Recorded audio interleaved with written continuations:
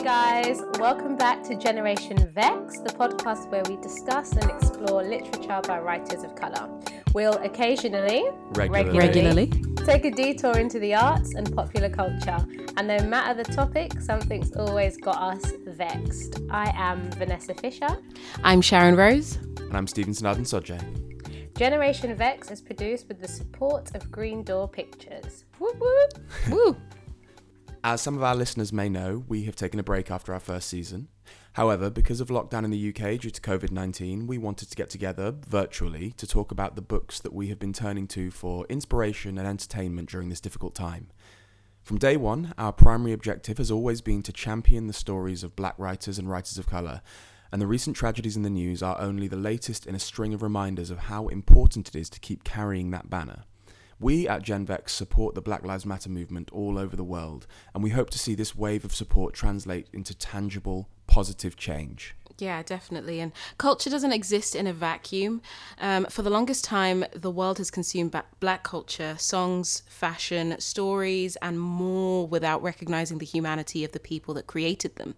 With that in mind, we wanted to create an episode about our lockdown reading, celebrating and supporting black writers and writers of color as always.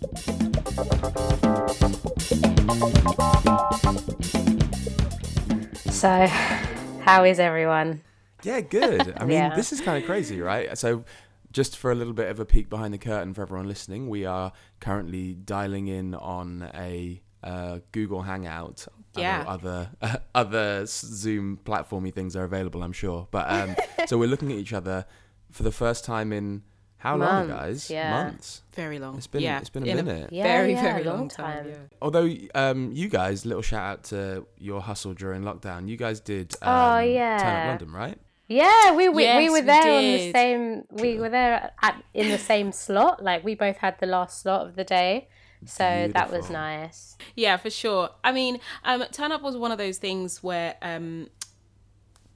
a couple of people decided that it was so important to bring black artists together and to showcase, especially for the West End, that black creatives and black artists are actually, there are so many of us. And a lot of times we hear the narrative that, you know, they can't find a black singer or they can't find a black performer or they can't, do you know what I mean? And it was just so nice for Ryan Carter and Nicole Raquel Dennis to just be like, hey, there are so many of us and here we are, and we're just going to have sort of video receipts for you. And it was just so lovely to have a full concert. The entire band were people of color, and the people behind the scenes were people of color as well. We had loads of people of color behind the scenes, and then we had the performers who were people of color. So it was just a wonderful, wonderful thing. There was such range. It was just incredible, and it was. We know we possess that amount of range, but it was nice to show it to everyone else. 100%. For sure. Yeah, it was lovely. And there's been a few things like that, haven't there? I feel like kind of in a lot of ways, as kind of terrible as COVID has been and lockdown has been, it has forced creativity in a lot of people, and people are kind of finding ways to circumvent the lockdown, you know, to get around it and still manage to be creative, still manage to connect with each other, still manage to sort of produce art. Although, as I keep seeing people say, which I think is so important, if you're not feeling that and if you just need to like take a minute, you know, the need of sort of feeling super productive in lockdown has sometimes been, I think, is one of those moments where you're like, God, I should be writing a novel, or I should be, you know, doing a screenplay or something. And actually, I had a friend of mine, I was chatting to a friend of mine about feeling not that productive, and she just said to me, she was like, you're not on a writer's retreat, you're in a global pandemic, you know? Yeah. And there is a big difference in what you should feel is successful productivity. If you get up and you just go about your day and then you can tick off another day done, like that is productive and you are looking after yourself. So it's been interesting. It's been a bit of a roller coaster for me. I don't know about you guys. It's literally been a roller coaster. Yeah, man. Like it's literally been. Sometimes you know it's day to day, assessing how I feel day to day, and sometimes it's literally hour to hour. Like I could be laughing at 1 hour, and then I could make the mistake of going online to Twitter, and I can be miserable as sin, and then I can be hungry, and I'm literally all of the different emotions. Yeah. It's forcing us to be present, and and it's really weird because life in general, you're not promised the next day, and now we feel it more than ever. But I know that there is joy in being present, but sometimes I don't want to be that present all the time. You know what I mean? Yeah. I really just want to be ignorant and just enjoy that. And I'm not, this time is not allowing us to do that.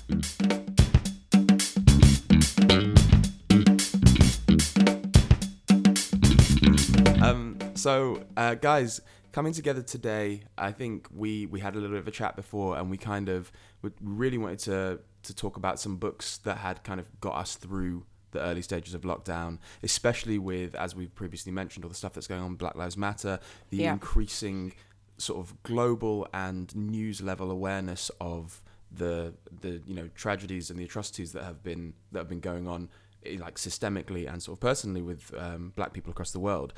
And I think maybe now's a good time to kind of talk about the two categories that we kind of wanted to talk about books in that.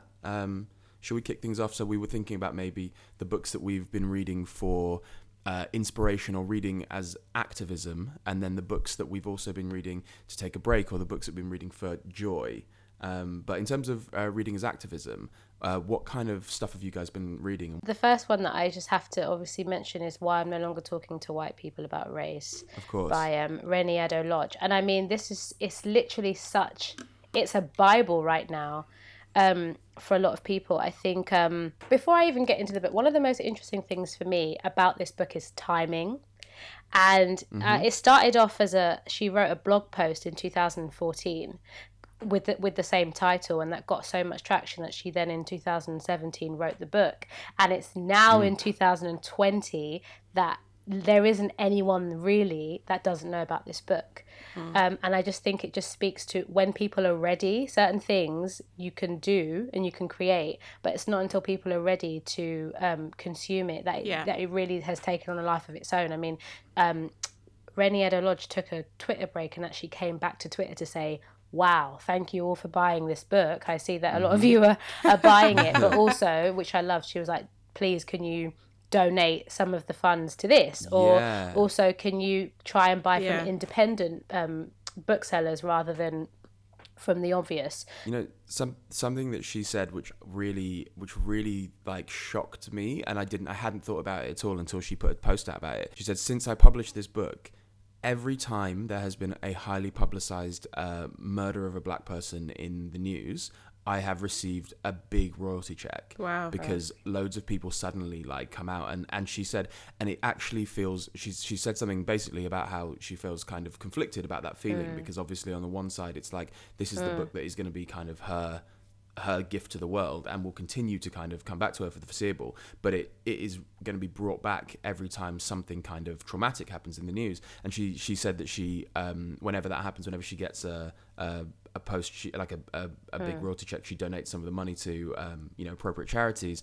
But it was such an interesting thought for me about how creating something like this book, which is so powerful and so important for so many people, but will also continue to tie her to a potentially negative thing in society, and constantly be a reminder of that for her, which must be such a difficult conflict. Yeah, it's bittersweet, like this whole entire thing is. Like it's so, I think one of the things I love about the book is that it focuses so heavy on the racism in British history, because the UK seems to find itself exempt from racism, and it's so happy to focus on the USA. So I think it's such a rude awakening for so many that have had the pleasure of ignoring the British past. But one of my favorite things is that it focuses so heavily on that, and it's also so logical, and it hits you with hard facts rather than emotion. Absolutely. Emotion is good, but when you're appealing to people that don't get it, facts just get through easier. It's difficult to dispute them.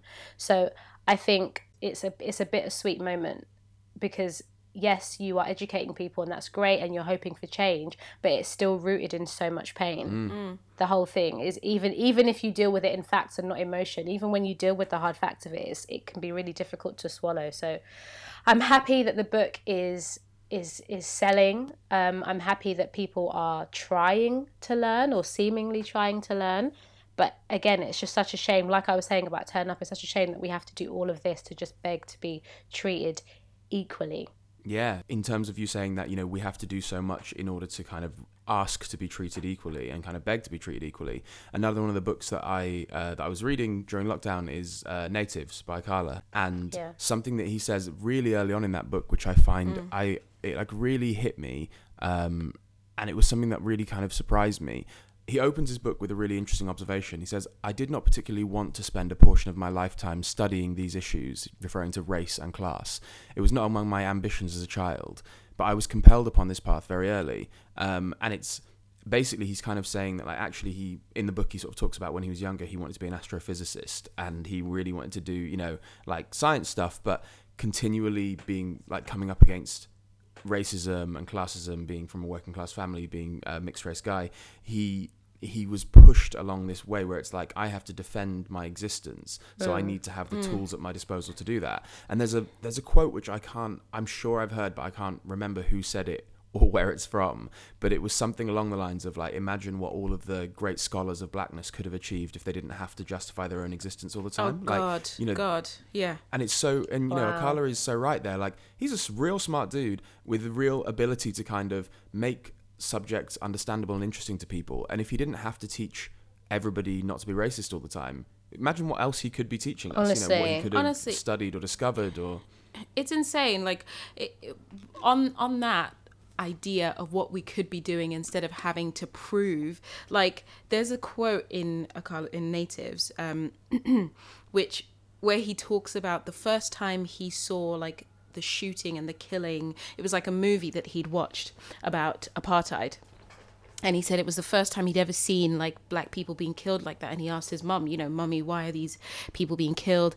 And he was like, it was his first experience of how cheap black human life could be, or how cheap black human life is seen as. And I was like, oh my goodness, like, I started thinking, is that what leads to like the desire of black people to wear expensive things, our need to buy expensive things, have expensive things on our bodies, so that when people see us, they'll place value on our lives? And I was like, like, you just saying that just made me think, imagine how much more successful and how like wealthier in terms of real wealth, in terms of generational wealth, our people would be if they didn't spend time trying to put value on their lives, because our lives have been cheapened over generations and time. That's really interesting, that you're talking about bodies, because in another book that we've been looking at is so Efwa is her mum is Ghanaian and her dad is Jewish white,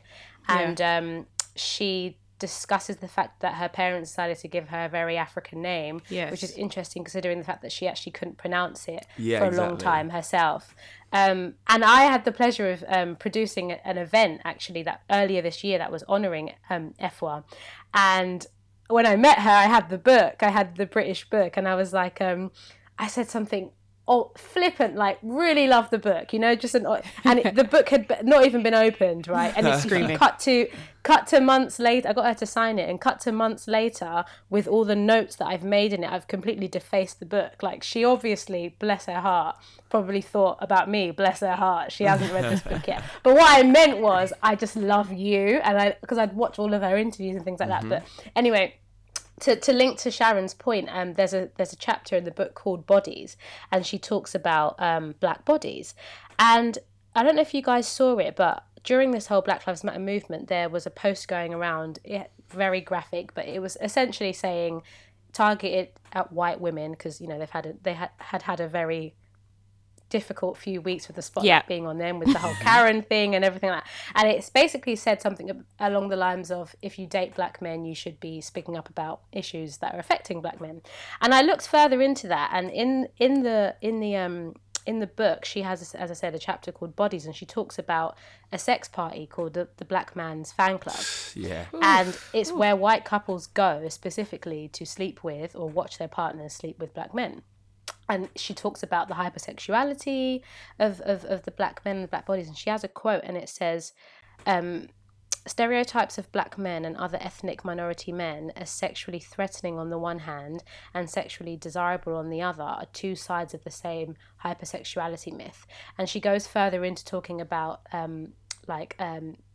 Saartjie Baartman, or Sarah Baartman, however you know her as, being enslaved and in the 19th century, and her genitals being dissected and basically being reduced to her sexual parts. And the whole chapter is really talking about the savagery of black people and how they are reduced to being subhuman. And if they can be reduced to subhuman, that's why it's so easy for them to be brutalized as much as they are, because they are not human. And it's a fascinating chapter, and I just think it explains to an extent the way that people have used science to explain why we as black people are less than. And I don't want to say it makes it understandable for me, but I can see why it's so easy for people to disregard us, to love our culture, to love what we produce, but discard our bodies. Yeah, for sure. Absolutely. For sure. Absolutely. Because the thing is, the news on that is like cyclical. Like it comes again and again and again and again. And you know how people always talk about like fashion always comes back. Like it's the same thing with the news about black people and blackness. It happened in the same way in the 1500s and again in the 1900s. Do you know what I mean? And it's so repeated that it becomes ingrained into people's ideals and into like the discourse of the time.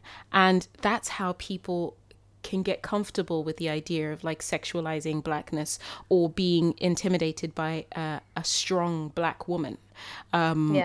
Or a black woman who looks a certain way, or and so I think it's something that's comfortable and in people's systems. And up until we break that cycle, there's not going to be a change, in my opinion, without trying to sound pessimistic. But yeah, I agree. I think both natives and British, something that I was really struck by was how much British history we didn't get taught, you know, as when we were children, like. And the idea of how much British history is Black British history is you know imperial British history is the Commonwealth's British history, and it's something that I think is increasingly relevant now with the arguments around pulling down statues and the arguments around, you know, if you whether or not taking down a statue is forgetting our history, whereas actually what Akala and Efua both really highlight in their books is that so much of our history has already been willfully removed from our cultural memory, mainly because it feels it benefits structural whiteness, kind of Western white perfection for those elements of history to be removed. You know, there was something that I really enjoyed in British about Efua talking about her and her friends' joy in discovering pictures of Victorian black women in like high society clothing with their natural hair out, and she said they were images that she'd never seen before growing up. And, you know, these are people who've been educated at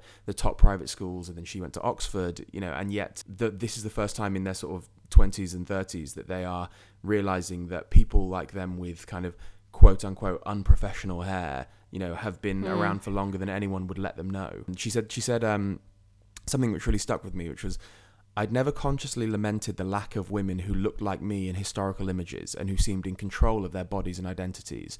It didn't occur to me to miss something that I didn't know was available, which I think really feeds into the idea of kind of like what is actually kind of happening now, which is colorblind and also, more importantly, colorful casting for period dramas and for TV, and kind of moving towards a sense of a more diverse history and an acknowledgement of the fact that people pre-1950, there were people of color in the Western world doing things, living life, existing. I mean, it's such a shame that like that part of history, like Peter Fryer, who's a historian, kind of talks about in his book Staying Power, the history of black people in Britain, talks about mid 18th century, like people who, for instance, there's a guy called Francis Barber who was a slave from Jamaica, and he came with a slave owner but was eventually freed in his will, and he became a secretary to a guy called Samuel Johnson, and then ended his days as like a village schoolmaster.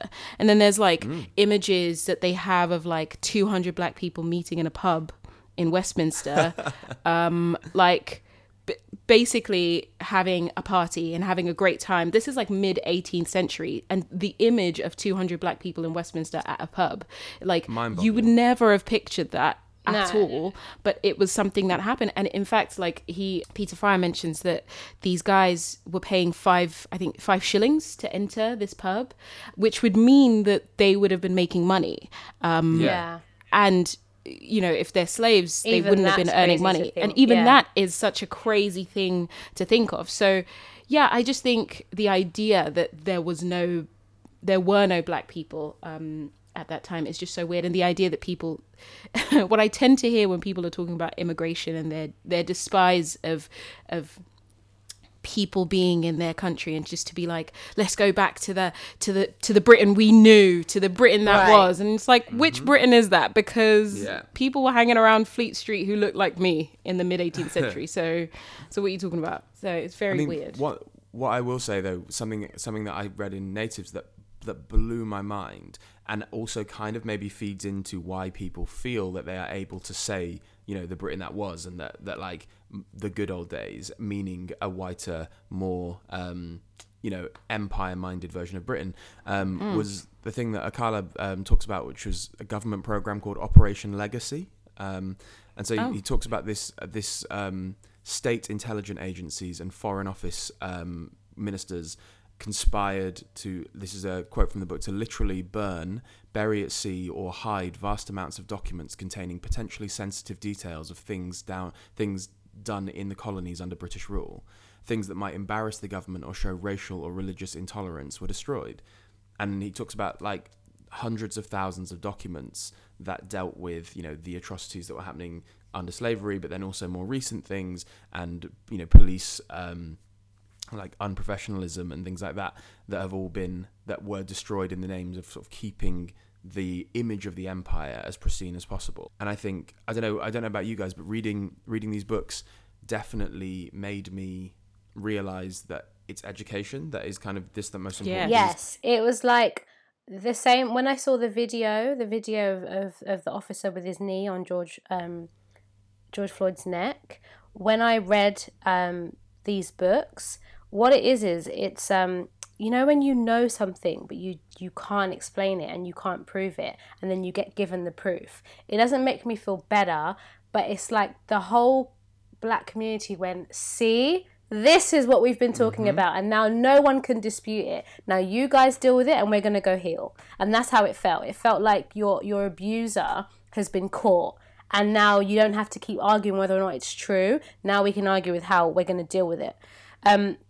Something that I found about when reading all 3 of these books was that I really appreciate Rennie's voice as a black, dark-skinned woman being able to talk about these situations, especially British, because we're not often given the spaces. And I think something like Akala and Efwa are in unique positions whereby they are biracial and products of diversity.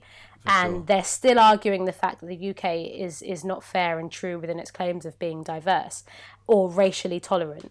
And I think, they sit in really great positions where they can just reach people that someone that's dark-skinned, black and female may not. Even the title of Why I'm no longer talking to white people about race, people argue about that for half an hour before they can even get to the content of the book. And I think what I've witnessed, especially, we're talking about this time and saying that a lot of white people are coming to terms with it. I think a lot of black people have too. And I think also a lot of mixed race people have. And they've been forced to have really difficult conversations within their own families, which has been really, really interesting. And they've come forward and spoken about situations that have affected them. I wondered, Stevenson, how I know you are biracial, identify as biracial, correct? I wonder how this time has been for you, because Efwa talks about in the book about when you're mixed race, a lot of the time you feel like you have to choose a side. You're either black or white, although you present as, if you're including the 1 drop rule, you present as not white. I wonder how these conversations have been for you, if you're happy to discuss that. Yeah, of course. It's been interesting actually. My mum's white, my dad's black, but my mum she's been very aware of kind of the responsibility, I suppose, of having a child who is non-white, and she's always been very good at keeping me kind of connected to the Nigerian side of my family, and although, you know, she is also like a middle-class white woman from a small town that is predominantly white, like she would be the first to acknowledge that there are inherent kind of prejudices and things that she has learned. She's very open to kind of unlearning and talking about those things. And I think it's been quite interesting watching her have, like, myself and my sister, who are two, you know, mixed race kids, coming to terms with that side of ourselves and kind of delivering her sort of being like, oh, read this book, look at this article, did you see this? And she's kind of like, oh, actually, yeah, I didn't really consider that, I didn't really consider this. It's, you know, it's really interesting that being, you know, having these extra elements of your otherness and how they affect you. But she's been really, really open to that. And then similarly on the other side, kind of my Nigerian family, it's interesting, I suppose, because, and this is something that I was going to ask you guys, like, I think there is a safety and a security in being in on my sort of the black side of being fully black, that at least when you're other, there is a place where you can still be majority. Like within their house, my dad's one of 10, and like, you know, so we'll have big family gatherings where you feel very safe in your kind of Africanness or your Nigerianness, and you can look around and go like, yeah, we are a minority in this country, but we're kind of, our experience is unified in this room or in this part of London or in the, you know, when we go back to Nigeria, that there are elements and pockets of that. So it's been quite interesting talking to them and sort of, and seeing them feel more represented in mainstream media and more seen in the mainstream media, like for the first time, really, or, you know, for the first time in a long time, and kind of having that conversation. Yeah, it's been interesting. But both sides of my family are very open to it. You know, I think there's quite an interesting kind of conversation, especially in natives, both natives and British. I don't know about you guys, but they were a lot more memoir than I thought they were going to be before I came across them. I thought they might be drier. I thought they might be like, this is all of the ways that the monarchy and that the world has been like constructed in a certain way. But actually, both of them really, really go into how the personal is affected by the political. And I've found it very interesting reading Akala's upbringing and the way that he had kind of, you know, quite a racist grandfather, and then like people who were less overtly racist but were still very unable to kind of fully articulate the right words because they didn't have all the right terms. And yeah, I thought that was really interesting. And I guess my family are a bit more unified, although there's definitely, you know, misunderstandings that go across. But this time has been interesting. There's also that as well, like it's again in British, she talks about the fact that her husband Sam, who's a black male, talks about how privileged you must be to write about race. Like black people where I'm from, we don't write about race, we just experience it and we just are it. So I think there's so many different sections of this, of where you sit, being black, being British, being biracial, being African, being Caribbean, whatever it is. So that's been a great thing for me to learn during this time, is that we're not all having the same experience at all. Even if you are of the black race, we're all having completely different experiences in this.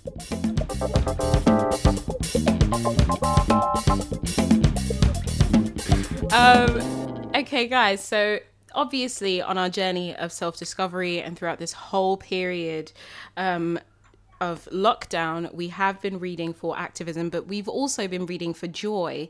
So I wanted to ask you guys, Stevenson and Vanessa, what books have you guys been reading for joy? Something to get your mind off of Instagram and Twitter and social media, all of them things. I've been reading lots of different things, but a book that I read recently on a recommendation from my sister, it's a really interesting book. It's by a guy called Andre Alexis. He's a Canadian writer. But he's a black guy, and it's called Pastoral, and it's a complete like gear shift from everything that's going on in the world. Lovely. It's this absolutely gorgeous. It's not too long. It's about 250 pages, and it's just like this beautiful kind of elegiac discussion of a small town in Canada, this really this beautiful little farming community set in the modern day, but it's one of those towns that like it feels like time kind of forgot. They live in the modern day, but it could be in the 1950s, it could almost be in the 18th century. And the protagonist is a young priest who moves to the town to like take over the parsonage. And he's struggling with his faith, and he's struggling with his idea of like what God means to him, what his relationship is to God.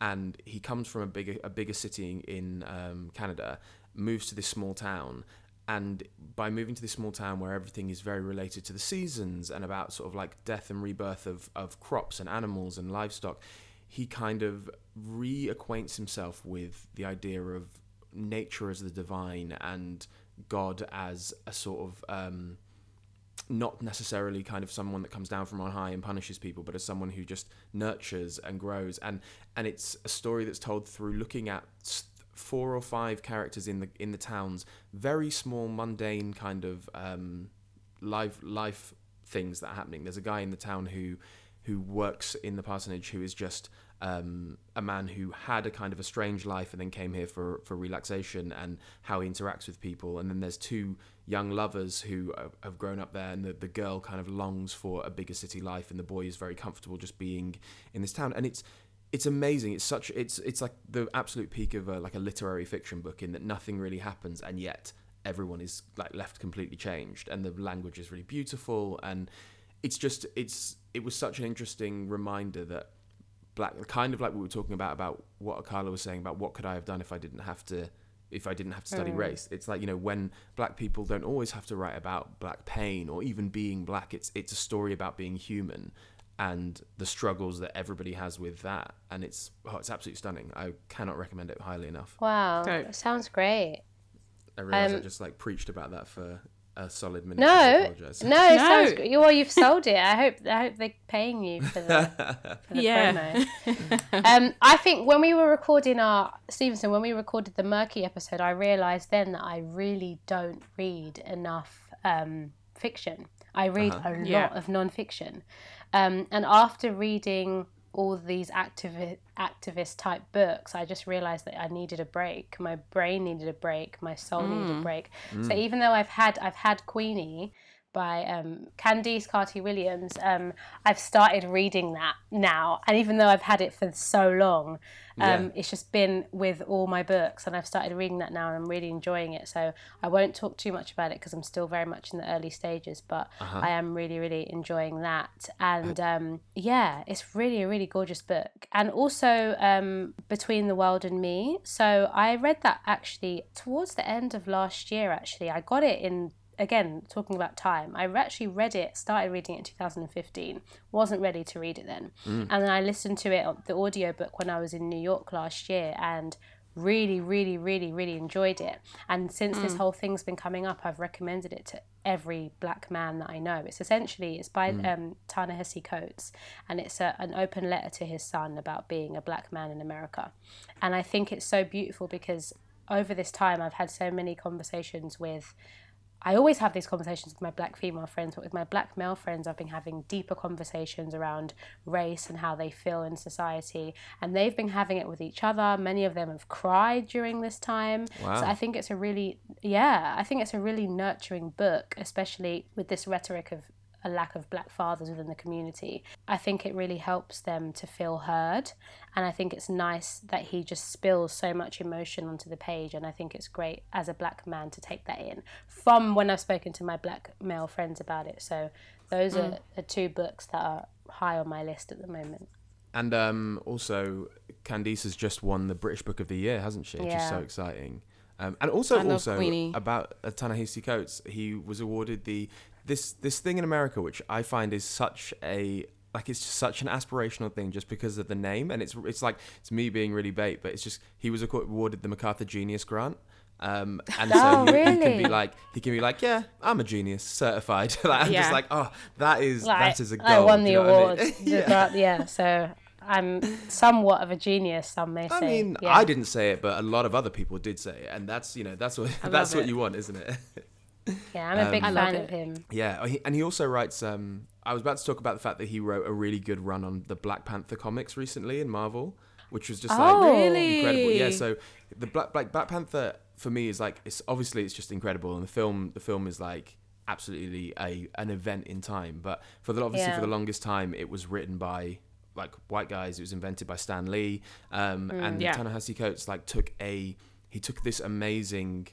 He did an amazing run on it a couple of years ago and kind of kick-started the world and it was kind of in conjunction with the film. I don't know whether they were doing kind of discussion at the same time, but a lot of the stuff that you see in the film was expanded on a lot in that. And then he did another, like a sister comic that goes out called The World of Wakanda. And it's absolutely stunning. And it's just a really, wow, it's exactly the level of kind of cerebral comic book stuff that you'd expect from a guy who is a certified genius, but it's also like so readable. It's so exciting. There's a really, in The World of Wakanda, there's a really amazing same-sex love story between two of Dora Milaje, the King's Guard. Yeah. And it's like a conversation about them, and they're the kind of protagonists. And so there's like, it's really great. Yeah, but he's a good dude. Please send us the link, man. Send us the link. Yeah. We'll do. Because I'm a big fan of his work, so yeah, I would really love to read that. And I've seen him in a few interviews, and he just seems like the coolest, geekiest person in the world. And that's I'm here and for that. And he seems so comfortable with it. He's just like, this is literally who I am. It's great. Yeah, I love that. Someone said their dad advised them to marry a geek because geeks will run the world, and it's so true. It's true. If only we'd known that in secondary school. Honestly. What are you reading? Too busy running after the bad boy. Don't. Okay, for me. An insight into Sharon Rose's life there. No. I'm not talking any further on the topic, personally. Okay, let me just keep my mouth shut. Okay, so right now I'm reading Children of Blood and Bone, and I know I am late. I am so late to the party.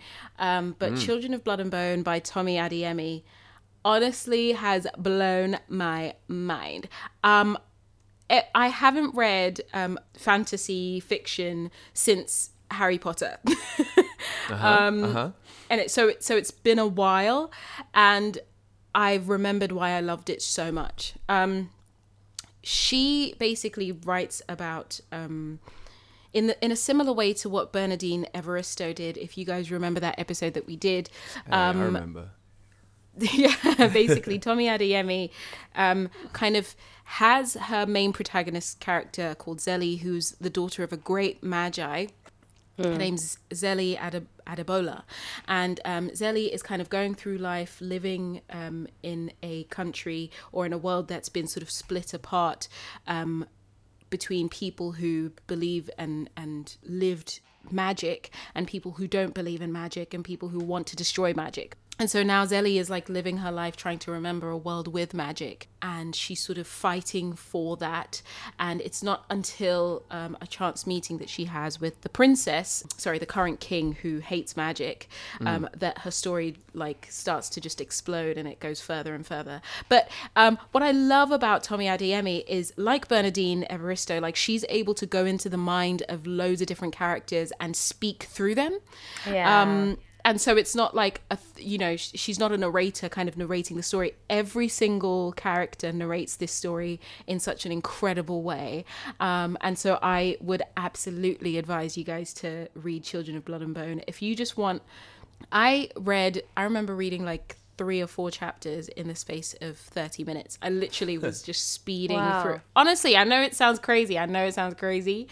But I'm literally speeding through this. I always admire writers that are able to go into the minds of so many different characters. It takes a whole lot of life experience to be able to, and do it so eloquently, like Bernardine did in Girl, Woman, Other. But I think it's more like she has created this world, and I can picture like her bedroom when she was writing this, like all over the walls. Like she knows who these characters are and is just so understanding of where they're from, and like the way that she's written it, there's sort of an understanding that she's in West Africa, that they are in West Africa, and there's lots of conversation about that being the only civilization that survived magic. Right. And so then it gives you an idea of the possibility of maybe Europe having been destroyed by magic, or like different parts of the world being destroyed by magic, and now they're the last civilization standing. And it's just so beautiful to think of an idea like that. Obviously I'm not saying destroy whatever, but it's just it's really great to see that writers can imagine or create a world that doesn't we begin never with thought suffering. could exist. Yeah. Yes, a history exactly. that doesn't begin with suffering. Yeah. Exactly. So it's so beautiful. something that really excites me about that book, and the concept of it is like it's all based in like Yoruba mythology and like yes, and like characters, and so finally like the people who have struggled, the fantasy nerds who have struggled to say African names but can say Daenerys Targaryen and like Voldemort. I know. Now they have to read this book and go like, oh, you know, Adebola, like, okay, cool. Let me try and like wrap my head around these fantasy names. It's like, no, these are real names. Exactly. You can, you finally maybe you have to deliver it in that language of fantasy to kind of like get it through. What's so disrespectful is that like Daenerys Targaryen is such a complex such a complex word because it's not spelt the way it's supposed to be said. It's not spelt the way it's supposed to be said, but African names are spelt the way they're supposed to be said. So this is what confuses me. Oh my God. Anyway, no, but seriously, pick up Children of Blood and Bone wherever you are. If you can find a local bookshop that's open right now. Or you can order online for a lot of them. Yeah, but you know, obviously trying to encourage independent bookstores. No, I know. I mean, for the independent bookstores, you can order online for some of them. I think some of them. Oh, really? Yeah, great. Yeah. Great. Yeah, please do, because Children of Blood and Bone is so great. And if you want something for your young nieces and nephews or cousins and friends to read, please suggest Children of Blood and Bone to them. Well, just because you said for your nieces and nephews, I bought for my younger cousins, I bought The Little Leaders, Bold Women in Black History by Vashti Harrison. Yes. And it's the funny thing is I bought it for them. And I basically said to them, you know, read the whole thing, tell me who your favourite is, and I'll give you some money. Trying to bribe them to read. As always, yeah. And then when I bought the book for them, one of my friends bought the book for me. So it really does appeal to all ages, because it's like it's done in the way it's illustrated is done seemingly for a younger audience, but the information in there is great. Like if you only know of literally Rosa Parks, like you can learn about all these other incredible women in history. Like we were saying, you know, our Black British and even Black world education was so stunted that I think actually sometimes you got to take a step back and just read a book that lays out the facts for you, even if it feels a bit juvenile, because we're all starting from that position. We're all starting a bit further back than maybe we feel we should be. Yeah, and there's no shame in like reading a book that is, you know, in terms of literature, like beneath what you would usually read, but the content is exactly what you need right now. Yeah, exactly. It's so important to connect with that. So yeah, definitely you guys should read it. There's also this thing, I hadn't told you about this, guys, but I found this book, and it's letters compiled by a guy called Sean Usher. And it's letters of love, and I found in it a letter from Nelson Mandela to Winnie Mandela that he wrote to her on the 23rd of June in 1969. Guys, it's so great. Like he basically says, from this side you'll have all of my monthly letters, darling. I've written a long letter to Zenny and Zinzi. Take care of Nikki, explaining the position in an attempt to keep them informed and cheerful. Like, it's just so beautiful. Like I found this, especially just as Zinzi had just passed away. That these Black people were showing love and affection to their loved ones and stuff like that. And I think these kinds of stories from below need to be told. These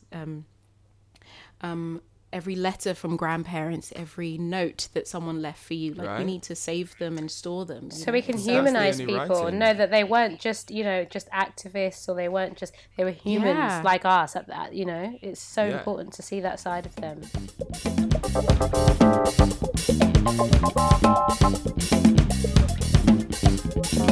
Oh, I was just going to say another book that I was reading, which kind of feels in a similar vein, which I cannot recommend highly enough, and it sits in such a specific Venn diagram of things that I think the three of us are interested in, is Zawe Ashton, you know, the actress whose name I can never pronounce. She was Vod in Fresh Meat, is like the thing that she was maybe most famous for. She's like a tall mixed race actress. She was in Betrayal at the Pinter recently. As soon as you see her, you'll recognize her. She's she's absolutely like killing it at the moment, and doing like, she's just put on a play that she's written, but she wrote she's just written her memoir, or like a book that is kind of like a memoir called character breakdown. And Yes. it was actually Bernardine Evaristo that spoke about it when she was on our show. She was like, "Oh, I read Character Breakdown. I think you guys would really be interested." And I was like, let me store that in the back of my mind. And then lockdown came, and I bought the book. So shout out to Bernardine for that. And it was amazing. It's basically printed half as a script and half as a prose document, and it interlocks. So each chapter is like a scripted experience of her on set as a woman of color, as an actress, like, and the experience she had, and she's kind of like, almost, it feels like she's like disassociated from it by like giving the character a different name and being like, this was the experience I had. It was formative, but it was slightly traumatic, but it was slightly this, but it was slightly that. Yeah. And then in between that, she writes like prose discussion of kind of her life as well, and it's amazingly well written and really, really insightful, and talks about all these different things. And I didn't know. I kind of, because I think for like a lot of people, she kind of jumped up for me in Fresh Meat at about like 22, 23, or however old she was. But the first instance in the book is her doing her first acting gig when she's like 5 years old or something, and she's been acting like non-stop since then. And so she talks about the fact that like one of the things that she talks about is so interesting is her first kiss ever was a televised kiss. Interestingly, but she had to kiss this actor on set, another guy who was like 14, 15, and there were like 30 people on set watching, and this is in the days before intimacy coaching and all of that other stuff. So it was very much like she was just kept, and it's interesting because she doesn't play it as if it was this kind of tragic event. She's very honest about it, and she's like, at the time, like I was like any other teenage girl. I was terrified to kiss a boy in general, and it was magnified by the fact that I knew there were going to be 20 people watching me, and I was in my trailer completely alone without anyone telling me like, oh, it's this, like, don't worry. And she was like, and it's fascinating, and I really, really cannot recommend it highly enough. It's really nice. It's a really well written book. You always have a way of selling everything. I'm always like, put that in my cart. Yeah. But honestly, that's like, great. And as a black actors, have you got it? It was so triggering. Yeah, no, I read it. I've read it. Yeah. Like, I read it. My company manager was actually her company manager at some point a while back. And when he saw me reading it, he was like, "Oh my God, I know her. She's a good friend of mine. I'll text her that you're reading it." And I was like, "Yes, please. I would love to meet her." Yeah. Dude, like, this book was so triggering, Vanessa. It was so triggering. Every single moment I was reading it, like, there was even, again, I hope this isn't spoiling it, but there's like a scene, right? Because she writes it like this. Yeah. There's a scene where she is having a headshot taken, right? And the person who's taking the headshot is like a photographer from like a while back. They used to be a model, and so the way that they're treating her is very much like, that's your good side. Oh, that's your bad. Like, it's so like blasé about the fact that she doesn't feel comfortable in this situation. And I was like, how many headshots have you had done where it's just so awkward and you're sat there and someone's staring at you and going, no, try something different. Yeah, right. Don't work. God. Yeah. Well, they're not just quite not working. Like, excited about the pictures. Like, yeah, that'll do. That'll do. Yeah. It's almost like they're just belittling you with every single picture taken. Yeah. It's just like, and she's done this so well. So you should definitely read this book. I mean, for anyone that cares, her birthday is the day after mine, so we're obviously kindred spirits.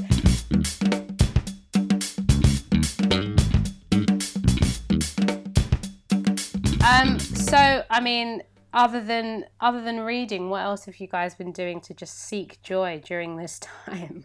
It's a good question. Have you been watching anything? Have you been seek it out? Listen to anything? We got to talk about the thing that we've all been watching.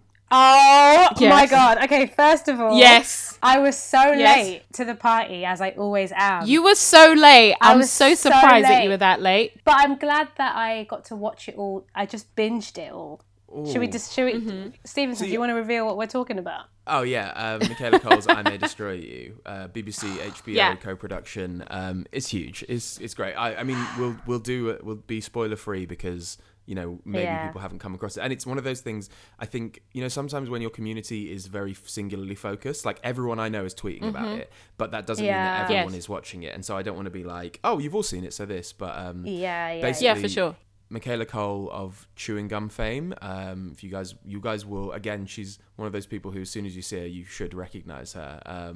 You may not, but you may. She's kind of blowing up at the moment. She's made this new TV show, I guess, kind of in the vein of like Girls, kind of in the vein of Fleabag, but kind of in the vein of like something else altogether as well. And it's a story about her, a fictionalized version of herself, or not even a whole new character that she stars in as well, based on an event that happened in her life, which I guess we won't even spoil that, but it kind of discusses what it's like to be someone in your late 20s living in London, kind of without a rudder, not really knowing what you're doing, but just getting by. But you've got your friends around you who are all kind of hustling at the same time, and it just feels like a very no holds barred, honest and gritty and fun, but also tragic display of humanity, really, doesn't it? Yeah, absolutely. And what I May Destroy You did for me during this period is the same thing that Candice Carty-Williams did for me in Queenie. Like, they managed to write the truth about London and the experience of London. It was so visceral when I was reading Queenie, and I knew that she was talking about Brixton and what part of Brixton she was talking about and where she was walking. And I May Destroy You kind of like visualize that. Like the London experience is something that's so like idealized by people from all over the world, and they'll only talk about specific places. But then the way Michaela Cole wrote about it was almost like a love story to the London that we know, that Londoners know. You know what I mean? Yeah. The London that Londoners experience. And I think that's so dope, man. Like it's incredible. I think obviously the show is incredible, and again, to avoid spoilers, I won't talk too much about it. But what I will say is that end episode, incredible. Yeah. But before that, the episode before that with the actress Michelle Greenridge that played her mum, the acting in that last scene, incredible. Yeah. Just a masterclass in how you say everything without saying anything. Without saying anything. Incredible. But also, I just think, Michaela Cole has what I like to call the Lin-Manuel effect of just write it, produce it, star in it, just do it yourself. Yeah. And it's like the same reason why I love Beyonce. Like, I love Beyonce because she's great, but I love her because of the dedication to the craft more than anything. Yes. If I met Beyonce, it would be less about, oh my God, she's famous, and more about, talk to me about the artistry. And that's what I love about Michaela Cole. She's literally, an artist like us who has just created her own lane. Yeah. And when people do that, it gives you permission to do it yourself as well. Yeah. And that's just the most incredible thing. So empowering, that isn't it? Yeah, so empowering. The casting of the as you were saying, Stevenson, the Black UK talent, the British talent that she's included in that casting is incredible. Yes. Yeah. It's so relatable. There's a scene where she goes back into 2004. Again, this isn't a spoiler. Oh man, how good was that episode? It's in the description, so that's not a spoiler. But it was so relatable. The nostalgia, it was so authentic. I was like, someone told me about the episode before I saw it, and I was like, okay. And then I looked and I was that was me in year 7. That was in year 7. That's exactly how we acted. Yeah. Everything. And also, like, there's a scene when an auntie comes to their house, to the family home, and that scene was so relatable because there are so many situations where an auntie will come and be like, hey, I knew you from when you were, and you're like, Yeah, you just have to nod and smile, don't you? Do you remember? Yeah, she captured that so well. Like, literally, there was just silence in the room for ages and ages. And I was like, yes! Why are you reading my mind? Honestly, that's the silence that I have with all the aunties that come to the house. Honestly, it was, just the whole thing is so relatable. And by relatable, I mean, I know it's not going to be relatable to everyone. By relatable, I mean relatable to me. Okay? Yeah, and yes, I haven't had enough. Do you know what it is? It's authentic, isn't it? It's authentic. Yeah. Like, for the first time, it's an authentic kind of thing. Do you know, one thing I will say though, Sharon, that you were saying it's like it represents the London, like the real London, and I 100% agree. And I think it was so triggering to me that I couldn't watch. Like when you were saying, V, like you were happy to save it up so you could binge it. I was like, 2 episodes was my limit, and I needed a week to process that because, like, all of your, because you know, it just, you see the London where like all your friends are constantly on the verge of just like I don't know if I'm gonna have a job next week. I don't know what I'm doing. Like, and then you all meet up and you all go like, yeah, things are great. We're having such a good time, and I'm like, it's so, and I so feel like stressful. London is like that, like no other place where you're just like, if you're not keeping up with the flow, because it flows so fast, like you feel like you're suddenly drowning, you know? Yes, one of her best friends, an actress. Sorry, go on, Sharon. Yes. All of the acting, the scenes where she's got auditions and whatever, I'm just creasing because I'm like, that's it. That's it. That's exactly how it feels. Like, and I just, that kind of London where you just go to a cafe and you sit, but when you sit, there are just a million things happening at the same damn time, like both in your mind and in the city. Like, I just love how she captured that so beautifully. Yeah. You don't even know. Yeah. Wonderful. Have you guys been watching or listening to anything else? Have you guys been taking up any strange hobbies during lockdown? I've gone back in time with my that's why it took me so long to watch I May Destroy You, because I am a big fan of the old school African American sitcoms, and they just feel like home to me. So I've gone back and I've watched the Moesha. I watched Girlfriends for the first couple of weeks in lockdown and watched every single season. And then I went and I'm watching Malcolm and Eddie at the moment. I mean, I've literally gone all the way back.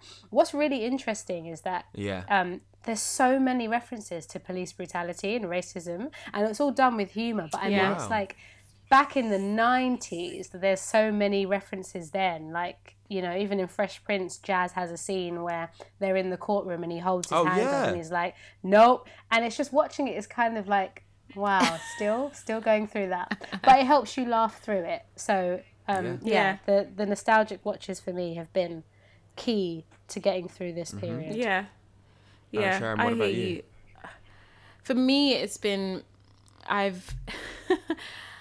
have watched a lot of TV. Like, naturally, I watch a lot of TV, and I do it. I always say that it's for research, but usually it's just like as a form of distraction, because if you leave me alone with my own thoughts, it's a madness. But I have been like doing my own hair a lot. I've been writing a lot and just putting things together that I never had the time to put together. You know what I mean? Before I didn't have time to braid my hair and actually sit in for the 13 hours it takes to braid a black girl's hair. Like, it's just been so much fun to just do that kind of stuff, man. I haven't had time to do that in a while. So yeah. What about you, Stevenson? Yeah, similarly. I mean, I haven't been braiding my own hair, but everything else I kind of why not? I do. This is true. But no, I've been writing. I've been, reading little bits here and there. I've been kind of just kind of trying to chill a bit. Yeah, great. I hope that people, in general, are able to take the time. And I know that not all situations and not all financial situations or social situations will allow for that. But whenever possible, I do hope that some of the positive stuff we take away from this pause in society is that you don't always have to be hustling. You don't always have to be moving. And actually, sometimes the time you take for yourself is the most beneficial time long term anyway.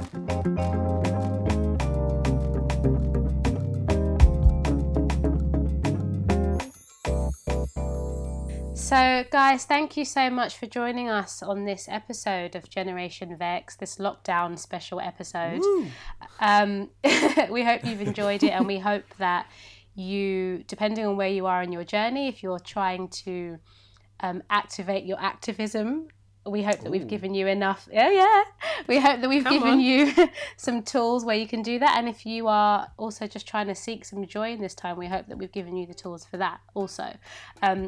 As always, please stay in communication with us. You can follow us at Generation Vex on Twitter, Instagram or Facebook, or you can follow us individually. I am at Vanessa Fisher Actress on Instagram.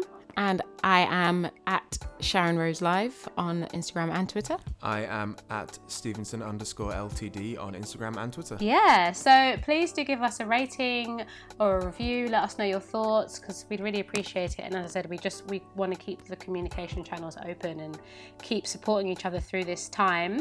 And you can sign up to our newsletter to be kept in the loop, because we've got some exciting stories for you on there. The link will be in our episode description below.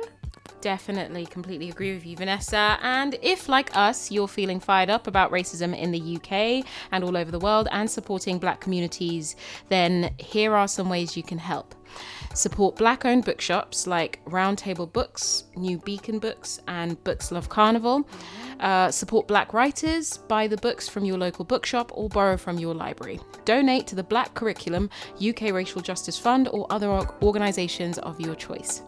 Generation Vex is produced with the support of Green Door Pictures. Yay! Thank you, Green Door. Thank you, guys. Thank you, Green Door. Thank you guys so much for listening. We love you so much. Keep reading.